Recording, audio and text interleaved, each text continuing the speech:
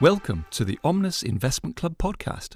This podcast is for information only and is not intended to be investment or financial advice. If you have any questions, please contact your financial advisor. Hello, and welcome to the Omnis Investment Club podcast, where we summarise what's happened in markets last week. My name is Rohit Vaswani. I'm a client portfolio manager at Omnis and your host for today. As always, we begin in the US, where stocks took a breather from the previous 2 weeks' gain and fell during the week. The S&P 500 was down 0.7%. Now, you may have heard from me in the last few weeks that I have often said that 2022 was all about inflation and interest rates, something that hopefully you heard throughout my episodes last year. As we head into 2023, I think the focus will turn to recession, or in other words, economies shrinking. And that was indeed what happened in the US this week. Worries about recession outweighed any relief that existed from signs that inflation was falling. So what have been the signs of a recession in the US? Well, we had a few data points this week, but the two key ones. First up, retail sales in December. Well, retail sales fell over 1%. Whilst some of this had to do with a drop in sales at petrol stations, Americans also pulled back on sales of furniture, electronics, and other non-essential purchases. The other data point was industrial production, which dropped sharply in December, also showing a slowdown in manufacturing. In terms of stock markets, I think the next few weeks will be quite interesting as we get quite a few companies reporting their earnings for the final quarter of 2022. So lots to keep an eye on in the US. Over in Japan, equity markets were more positive and ended the week up, with the Nikkei 225 up 1.7% during the week. The sentiment for investors was uplifted by the prospect of China's reopening, boosting the global economy, and hopes that the major central banks around the world would slow the pace of their interest rate rises as inflation continues to cool.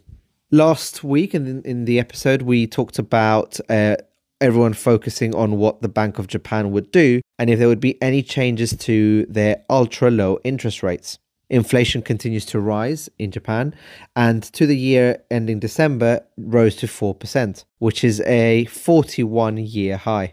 And whilst the central bank has not made any changes to its interest rates yet, it has flagged that inflation may continue to rise. So something to watch over here.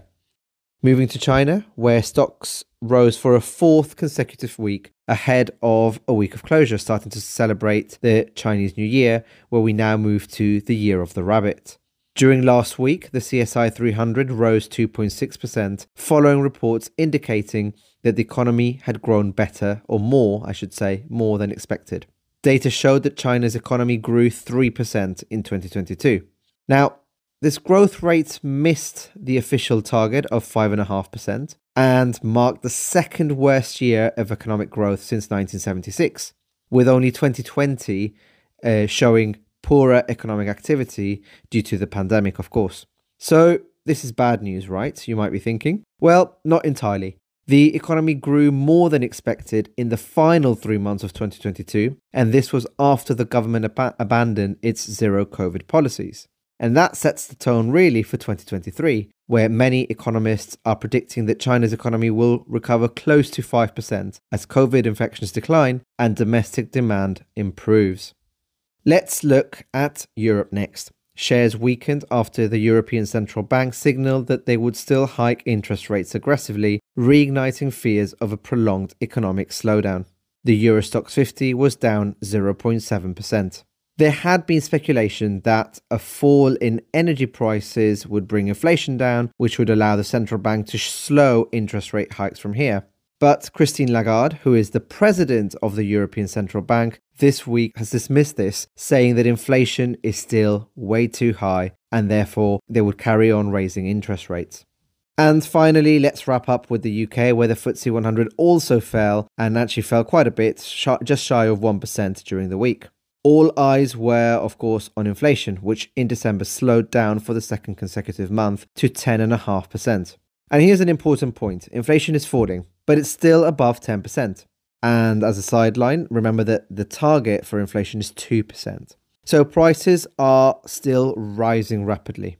Now, lower petrol prices help bring inflation down, But the labour market, which is something that the central bank looks at a lot, remains strong, with unemployment still at a record low.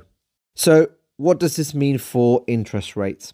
Well, the governor of the Bank of England said that slowing inflation could be the beginning of a sign that things are changing. Remember that it is anyway likely for inflation to continue dropping due to the maths. Inflation is calculated compared to prices a year ago. And so the large increase in prices that we saw at the start of the last year will begin to drop off the calculations. So yes, a bit of a turn in terms of inflation falling, but investors are still expecting further interest rate hikes and for interest rates in the UK to hit 4.5%. I mentioned at the start of the episode, recession being a hot topic. Well, it's also a hot topic in the UK. And in the same comments that I mentioned earlier from the Bank of England, the Bank of England governor has said that he still expects a long but shallow recession this year. So just to wrap things up, clearly a lot of the concerns about economic growth, or lack of growth, I should say, remain unresolved, meaning that markets took a bit of a breather from the gains we've had so far this year. So lots going on at the moment, and on the 1st of February, I will be hosting an event with our Chief Investment Officer, Robert Jeffrey, and Chief Investment Strategist, Colin Gellertley, who have both been on the podcast before, to discuss our view on what's going on. And guess what? You'll even get a chance to join in and grill us on anything you want. Well, as long as it's investment related, of course. Now, if you want to register for this event, please speak to your financial advisor. I will wrap it up there, but as always, I'll be back for more next week. Till then. This podcast has been brought to you by Omnis Investments, which is authorised and regulated by the Financial Conduct Authority.